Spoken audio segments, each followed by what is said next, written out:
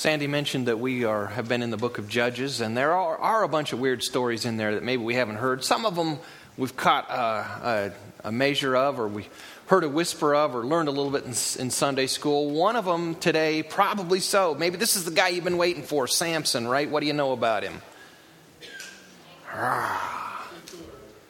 Big strong guy, right? Mr. Samson, the strong man.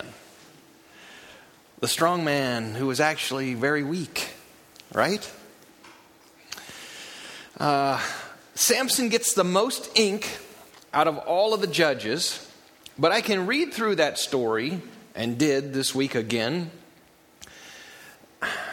and it's really tough to really find a theme, aside from the obvious one that we'll get through. But what are you really trying to say to us, God? And you would say, well, it's always do the right thing. Don't be like Samson. Do the right thing and things will work well. But there's just so much more to it than that. So I don't even really like that. In fact, we've got Samson over in the New Testament in the Hall of Faith. So evidently, somehow, he's way better than what we read on the pages. So we got to take the Judges story and the New Testament, we got to weave those together. We got to come up with something better than always do the right thing. Do the right thing, a Spike Lee joint. That means Spike Lee was the one who made the movie. Do you remember it a long time ago? Back in the day when that movie came out, I was kind of into the rap scene. I know that probably changes your perception of me. But there was a song, a rap called Do the Right Thing by Eric B. and Rakim, whom I'm sure you're all well aware of, right? Do the Right Thing, the rap song, was the song for the movie that Spike Lee was coming out called Do the Right Thing. And so I was anticipating the movie coming out. I wanted to see it. Plus, with a movie called Do the Right Thing, you could even squeeze this one by your mom. She'll go for it, right? Dumbest movie I've ever seen in my life. It was just about people going out and going to the mall or buying pizza, eating pizza. It was just a movie about absolutely nothing called Do the Right Thing. It was a terrible movie. I wish that I had that hour and a half back. Story of Samson could sort of be kind of the same way. Samson goes here and Samson goes there. Samson marries her and gets in trouble over here. He's impulsive there. He makes a dumb decision there. Over and over and over again, this is just a story about the life of Samson. And you read through it and surely you can say, dude, you should have just made better choices. But I'm going to say it. It's so much more than that. And I hope to draw some of that out to you today. One thing we will touch on is Samson's impulsivity. And I know I got you there. Maybe not as bad as Samson, but I know that your flesh is weak while your spirit is willing. And so you've got some impulsivity in there. We'll talk about that. We'll apply. And we will also see God's compassion that Sandy spoke of in the midst of all of those things. So we'll rearrange all of this. In those days, Israel had no king. Everyone did as he saw fit. The book of Judges starts that way. It ends that way. And you certainly see Samson that way. Everyone does as he sees fit. And when you have that, you have utter chaos. And Samson personifies all of that perfectly. A life of chaos because of his impulsivity. You're going to run into the same thing if you're impulsive too. But you have God on your side as a Savior and as a Redeemer. We'll see what he does with Samson, and we'll see what he can maybe do with you and I when our flesh is weak. Because God, in the end, uses Samson, and ultimately, Samson makes the Hall of Faith in the New Testament. So, the story of Samson and the story of Judges is partly about the failings of people of Israel, but more, it is a story about the greatness of God. So we're first introduced to the birth of Samson. He was a grown man, obviously, when he fought the Philistines who had oppressed the Israelites for some time. So that means, in my estimation, that God pre-planned Samson by 20 plus years. Knew what he was doing. We'll read that here in his birth in just a minute. God knew what he was doing. God knows what he's planning. That means he knows all of Samson's impulsivity. He knows every dumb decision he was going to make. But God has planned. So you bring up this horrible wrestling match between what's planned and what's our choice. And both of those are prominent in this story. God certainly doesn't will anybody to do anything, certainly honors our choice, but maybe we can glue those together by saying that God is full foreknowledge, and he uses that for your and my benefit and the people of Israel in this. I don't think we're as mindful of God's pre-planning as we should be, and I'm going to throw that at you today. I hope it sticks, and give you permission to give yourself a destiny. But if you're anything like me, you probably struggle with liking yourself enough to really believe you have one. You do. You do. Here's how the scripture starts in chapter 13 of Judges. Again. You knew that word was coming, right? Again. Again, the Israelites did evil in the eyes of the Lord, so the Lord delivered them into the hands of the Philistines for 40 years.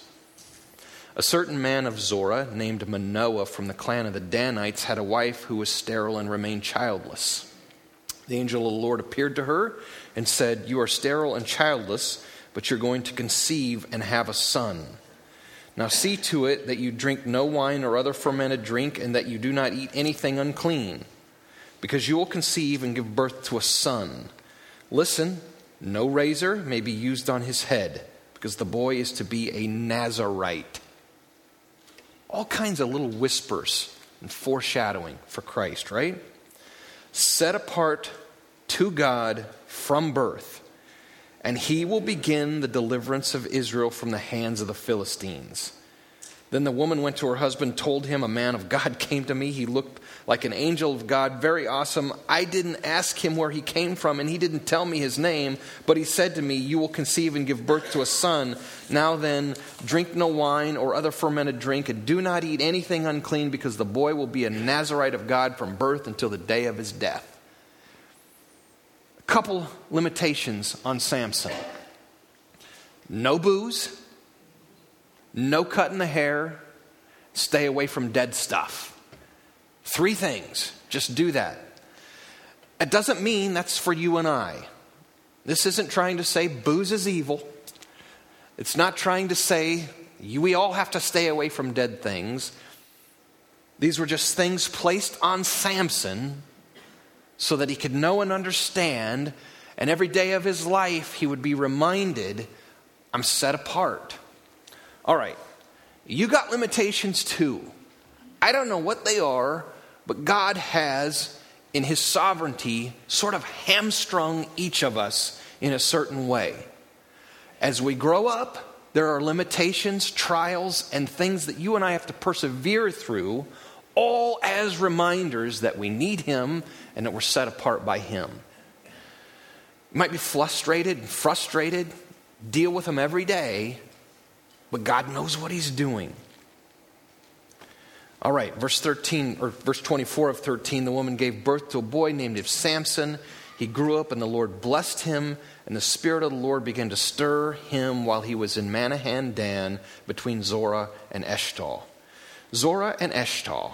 Eshtaol is still a city right there in the foothills of Israel leading down to the Gaza Strip, okay?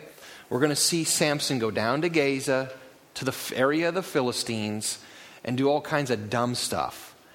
But for this right now, you can see that he is perfectly situated as a barrier between the Philistines and all of Israel. Philistines down on the plain have to go up into the mountains to get to Israel and conquer it, and they got to go right past Samson. And he's a thorn in their flesh all of the time. It's too bad the other Israelites didn't realize it or see it that way. He's perfectly situated. You are perfectly situated as well for what God's destiny and purpose is for you.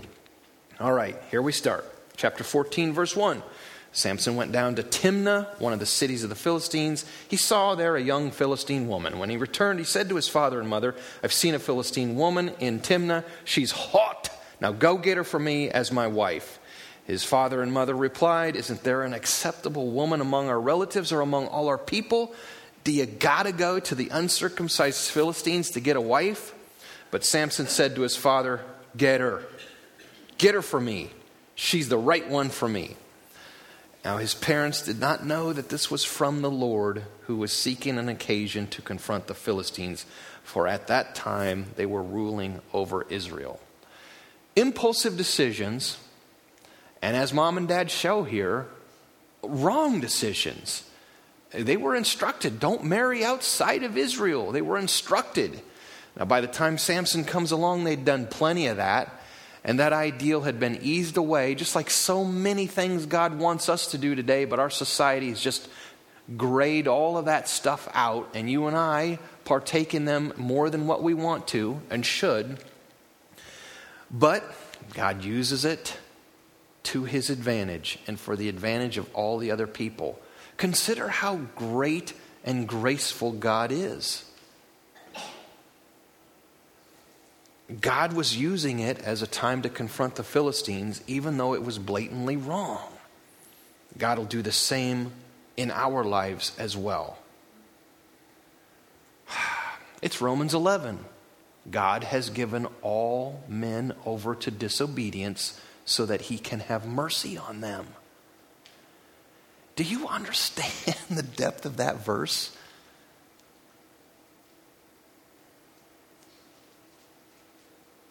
Right after Paul writes that verse, he breaks out into a doxology and says, good grief, who can search to the bottom of God's love? On all his ways, they're beyond searching out. You're never going to understand what he does. And you and I are never going to understand the fullness of his grace and his mercy fully. But hey, let's each day gobble up a little bit more of it, and then you and I might actually believe we've got a destiny or a purpose. And we might start liking ourselves a little bit better. So he went down to Timnah together with his father and his mother. As they approached the vineyards of Timnah, Samson, what are you doing in vineyards? You don't belong in there. No booze, no wine, no fruit of the vine. Get out of there. Suddenly a young lion came roaring toward him, and the Spirit of the Lord came upon him in power, and he tore the lion apart with his bare hands, as he might have torn a young goat, but he told neither his father nor his mother what he had done. And he went down and talked with the woman, and he liked her. Sometime later, when he went back to marry her, he turned aside to look at the lion's carcass, a dead thing. What are you doing, Samson? In it was a swarm of bees and some honey, which he scooped out with his hands and ate as he went along. And when he rejoined his parents, he gave some to them, and they ate it too. But he did not tell them what he had taken, the honey from the lion's carcass. Now his father went down to see the woman. Samson made a feast there, as was customary for bridegrooms. All right, that's Samson, breaking two rules right there. But yet, the power came over him when he killed the lion. And so we get this uncomfortable picture of God causing the rains to fall on the unrighteous. Don't you kind of box God up and project this idea that God does well to those who do well, and he punishes those who don't do well? You know, we might say that that's a principle. Goodness knows we can read through the Psalms and the Proverbs, and God promises blessing if we're righteous and acknowledge him. He also promises that if we're impulsive and get away from him, that bad things are going to happen out of his love. He's going to bring some trials and obstacles into our life to try to woe us back to him. So definitely the principle's there. But God does things on his own timetable in his own unique way. And so you and I might become a little bit uncomfortable with what God does to people who have maybe wronged us. And that's where you and I just got to get over it. He's the one in charge. The vengeance is his, not ours. And you and I have to un-Pharisee our lives and recognize that God uses impulsivity. Can you do that?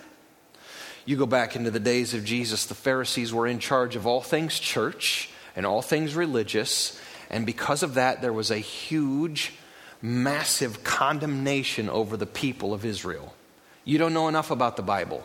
You got to come to us to hear and be taught, and we'll take care of the God stuff. You got to bring your money up here and money change with us. You got to bring your goat up here, and we'll check it out to make sure that it's okay so that you can do your sacrifice. You got to do everything through us and through the temple. And they were in charge, and it was dark and dreary. And along came Jesus to shake all of that up, and they hated him for it. Much like you and I who sit in a church every Sunday, we are uncomfortable like Jonah when God does good things to people that we think are bad. And you got to get over it. We as a church got to get over it, otherwise there's going to be nobody coming in here. We have to un-Pharisee our lives. We have to. Right now in this story, the Israelites are under 40 years of oppression from the Philistines. The Philistines, who don't know God, have established a stronghold over the people of God. How can this be? How can this be? How do you live every day with knowing that you are one of God's people, covenant people, yet uncovenant people are ruling over you? How do you go to sleep and sleep well at night? How come there's not convictions and this voice inside of the head that something's wrong? Something's wrong. What's God doing? How can the uncircumcised come in here and have their way with us? We're God's people. The stronghold should be the other way. So God introduces us to Samson. Samson, an impulsive guy to a fault. But somebody needs to be. Because everybody else believes that the Philistines are supposed to be in charge of us. We got to have somebody come along and jar us out of that dumb thinking. Somebody's got to come along who has a fresh thought and can tear the walls down. Somebody had to come along and show all of the people that the Pharisees were not leading to green pastures. Somebody does. And that's why God blesses impulsive people. And that's why God uses their fresh thoughts. Because you and I become Phariseed and dull. Don't we? That's what the story's about. Samson, the strong man who was weak and impulsive and a laundry list of other things. But God used him because everybody else was dull. I think God looks down and says, I'm not as concerned with the rights and the wrongs as you think. I just want somebody who's alive and willing. I want somebody who's fresh and knows me. Sounds heretical, doesn't it? Well, he did it here with Samson. When do you and I get off the Pharisee chair and just go with God? When do you and I get off the Pharisee chair and break down the strongholds in our life and get some victory? The victory doesn't come on the Pharisee chair. The Pharisee chair is a controlling agent. The Pharisee chair is where we go when things aren't working in our life right. Then we comfort ourselves with all of these Pharisee things. As we're a Pharisee, we look down on others. But we look down on others because things aren't going right in our life, right? So let's get a little Samson on us. Verse 19, then the Spirit of the Lord came upon him in power. He went down to Ashkelon, struck down 30 of their men, stripped them of their belongings, and gave their clothes to those who'd explain the riddle. Burning with anger, he went to his father's house, and Samson's wife was given to a friend who had attended him at his wedding. He married this gal, and it all went wrong. It all went wrong. She betrayed him, but she knew what was coming. But yet God uses it all. He struck down 30 of them men. And with that, Samson is now known in Philistia. And with that, all of Philistia says, well, we're in charge of the Israelites, and that's a good comfort zone, and we want to keep it that way. If only Samson wasn't there. And man, he's right on the border, but it's only going to get worse for them. I'm going to flip over to chapter 15. Samson ties a bunch of foxes together by their tails. He puts torches in their tails, runs them down the hill, down into the Philistine plains, through all of their grain, and burns all of their grain up.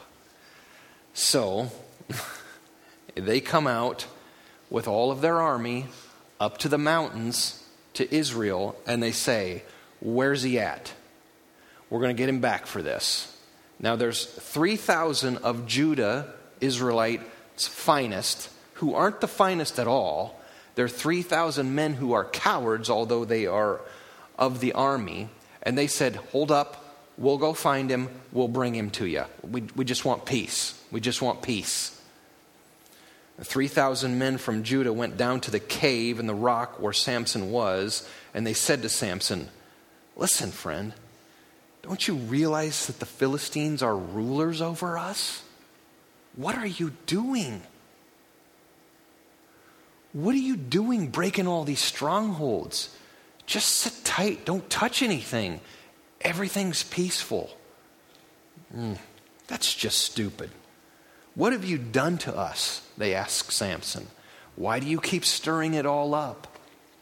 Because somebody needed to. All of Israel, even the 3,000 finest, are just accepting the ruling over the Philistines. So Samson goes with them, and while he's down, they go with him. And as these 3,000 men take Samson to the Philistine armies, the Philistine armies see Samson, and they are full of anger, and they rush at him. And as they rush at him screaming, full of anger, he picks up a jawbone, and by himself he kills 1,000 of them. God's using it. And in this case, he's the only one. He's the only one.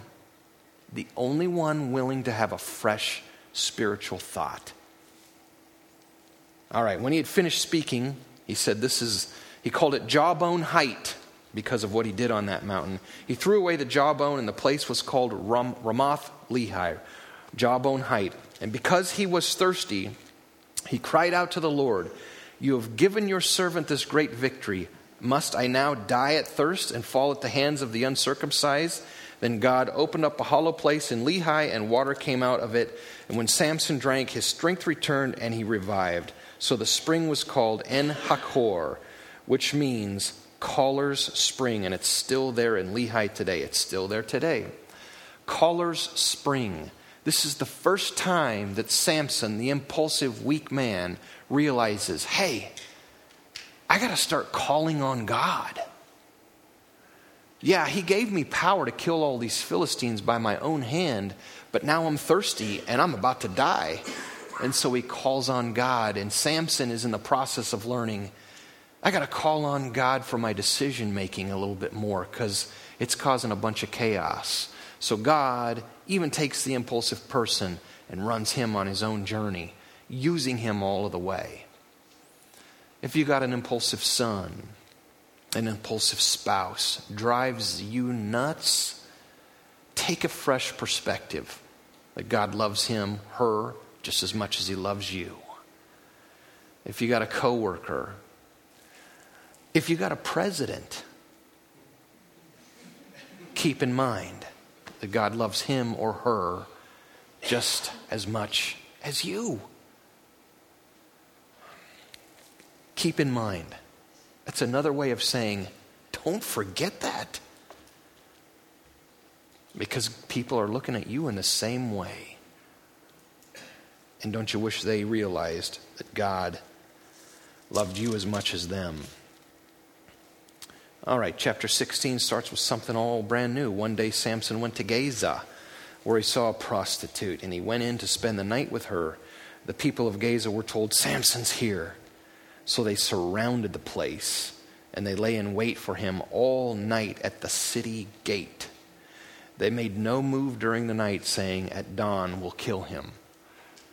Why don't you just walk into the house of the prostitute and kill him? Because they're deathly afraid of him by now. They know his power. You know what happens? Samson, the impulsive, fresh thought guy, tears down the stronghold walls literally. Samson doesn't sleep until dawn. He wakes up in the middle of the night, and he goes to the very gate in the city, which you can still see today. That gate where all of those guards were waiting for him to go. From Gaza, the gate that leads up to the hills of Israel, they're sitting there waiting in the middle of the night. Doesn't really tell us if they're sleeping or what they're doing, but Samson goes to that gate in the middle of the night where those guards are, all by himself, and he takes the pillars of the gate, rips them both out of the ground, takes the bar that closed the gate, hefts both of those pillars on his shoulder along with the bar, and carries them up into the mountains of Israel, on one of the highest parts of Israel, so that everybody would know. I can walk right down into those plains that you're deathly afraid of, and I can rip the walls right up. How come you guys can't get it? Why are you stuck? Get unstuck. David goes out to where the Philistines and the Israelites are met in battle with the valley between, and says, "Why are you guys just letting this uncircumcised guy scream at you all day?" And he goes down with a fresh thought. Somebody has to. I'm just here to say to you today, it is you and can be you, but you got to start thinking freshly, and you got to start thinking and being open-minded to what God has for you. Your spouse, your kids will help motivate that effort in you. As you might be frustrated with their new ideas, their impulses, go with it for once. You don't have it all figured out. And with our tendency to lock in to ritualistic thinking, you and I need to be aware that God's going to speak to us. I'm just going to read it to you. But Samson lay there until the middle of the night, and then he got up and took hold of the doors of the city gate, together with the two posts, and tore them loose, bar and all. He lifted them to his shoulders and carried them to the top of the hill that faces Hebron. A little research will tell you that Hebron's about 38 miles away from Gaza. 38 miles he carried that. Not downhill, way uphill. I don't think he went all 38 miles because he went to a hill that overlooked Hebron. But still, nonetheless, this is a powerful man. And Israel, as weak as they were, desperately needed him. I want to submit an idea to you today, friend. You need people. You need other people. Won't you listen to them? Now, I know you have to sort and sift through the wisdom that they're trying to give to you.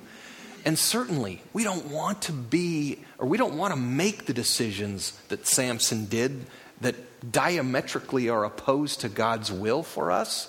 You're able to do that. But when do we now get off the Pharisee seat and be open to what others might say as they speak into our life?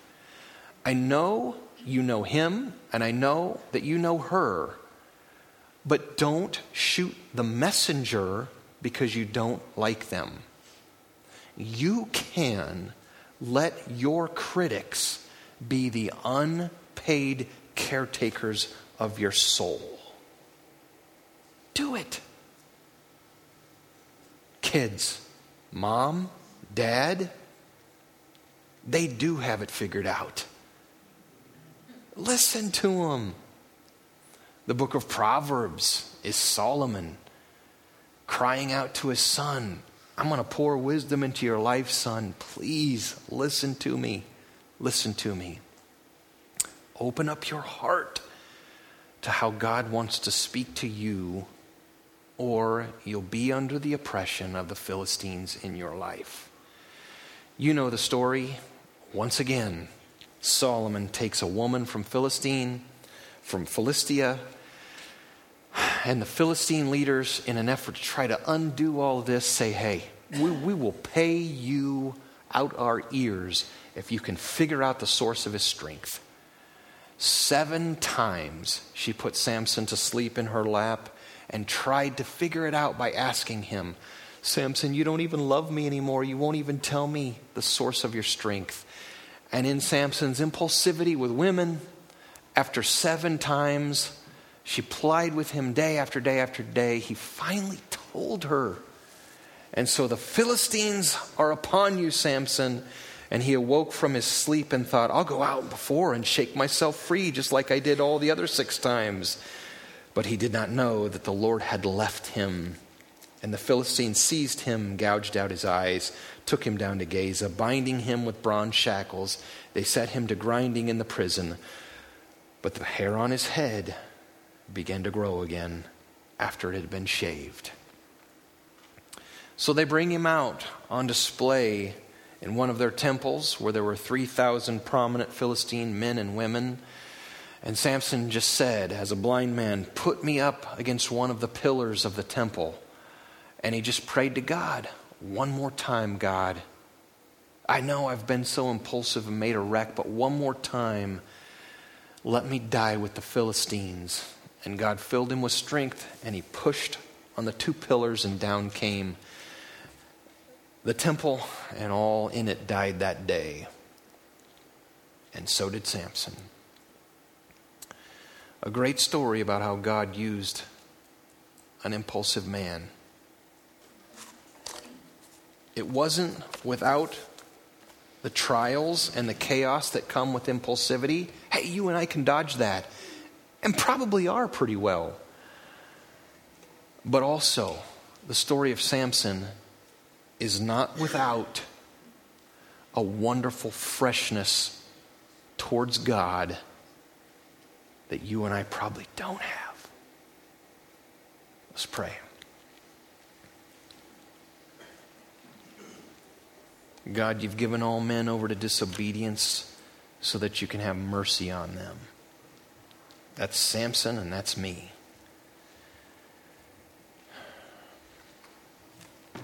God, I pray that we can dodge the disobedience, that our spirit can overcome our weak flesh. But God, I also pray that on the nights or the days where that doesn't happen, we can reconnect with you. And that in that reconnection, we can just truly feel how fully you are behind us and for us, and the fact that you never leave us. God, there's just no room for shame anymore. There's no room for condemnation anymore. I pray that we quit doing it to ourselves. I also pray that as such, we will be people that don't do it to others. That God, we can live up to what you have destined us for, purposed us for, ultimately join you in heaven for eternity. In your name we pray. Amen.